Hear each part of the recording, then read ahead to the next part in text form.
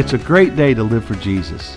This is the In the Word podcast with Pastor Mike Grover, a chapter-by-chapter devotional journey through the New Testament, where we will browse the background, discover the doctrine, and practice the principles of God's Word for us today. You know, one of the great joys of my ministry is when I am able to go down to Cuba to really check on the well-being of our brothers and sisters down there and on the churches. Man, the people's love for Jesus and the gospel, in spite of their deep poverty, it just really inspires me greatly. And one of the most endearing characteristics there is in Cuba is the generous hospitality that is shown me when I am invited into a home. In spite of poverty, in spite of difficulty and hardship.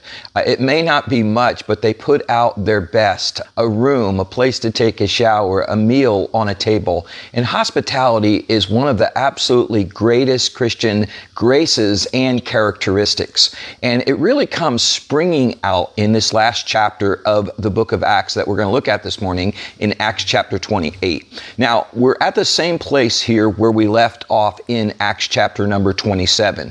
In Acts chapter 27, we end that chapter with Paul and his companions having a shipwreck because the centurion made the foolish decision to pull out of the safe port in order to get to a more accommodating area. And Acts chapter 28 picks up where they made landfall with the shipwreck. And when they are there and they make this landfall, it's just amazing how over and over again in the rest of this chapter that Paul and his companions are just shown hospitality. Time and time again at every leg of their journey. Man, you look in verse 2, and that shows us right where the shipwreck happened. And it says, "And the barbarous people showed us no little kindness, great kindness, for they kindled a fire, and they received every one of us because of the present rain and because of the cold." Immediately, shipwrecked on the land, what has Paul and his companions shown? Great kindness, great hospitality. And this isn't even by believers. This is by unbelievers. This is by this Gentile, barbarous tribe of people. And yet, man, hospitality is shown.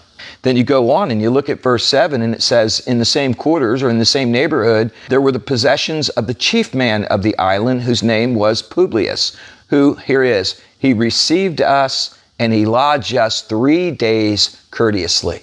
Man, hospitality.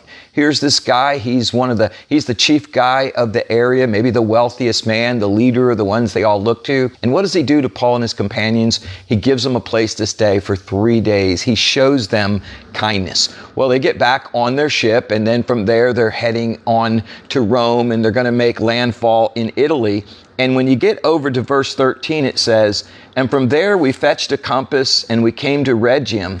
And after 1 day, the south wind blew, and we came the next day to Puteoli." And look at this, verse 14, "where we found brothers, and were desired to tarry with them 7 days, and so we went toward Rome." So now they get back on another ship, and they're making their way to Rome, and they land on Italy. And what do they find? People there who desire them to stay with them. And they put them up for 7 days. Man, just hospitality after hospitality. And then finally in verse 15 it says, "And from there, when the brothers heard of us, they came to meet us as far as the Appii Forum and the 3 taverns, whom when Paul saw," and I love this, it says, "he thanked God and he took courage." So when Paul saw them, he thanked God and he took courage. You see, that should be the result of our hospitality toward others.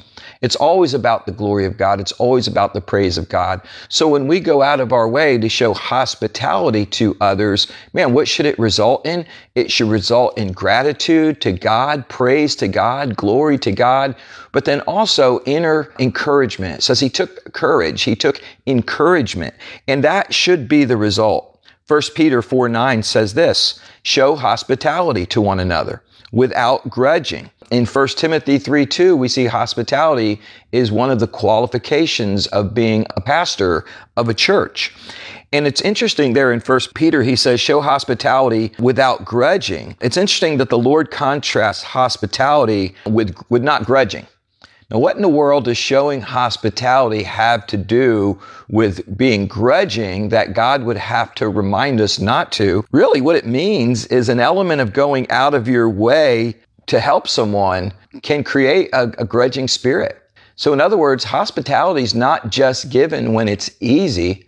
A characteristic of hospitality is it's typically shown by going out of your normal way to do it. It's a sacrifice. Hospitality is not always convenient, but it is a mark of Christ-likeness when we do for others and it's inconvenient. So throughout this chapter, man, Paul is shown hospitality after hospitality after hospitality, and it's absolutely something God desires from each one of us, is to go out of our way, out of our convenience, in order to put others first and to show hospitality toward them. So the word for today is this: when given the opportunity, go out of your way to show hospitality. It may not be a room for the night, but Jesus said even a cup of cold water will not be forgotten.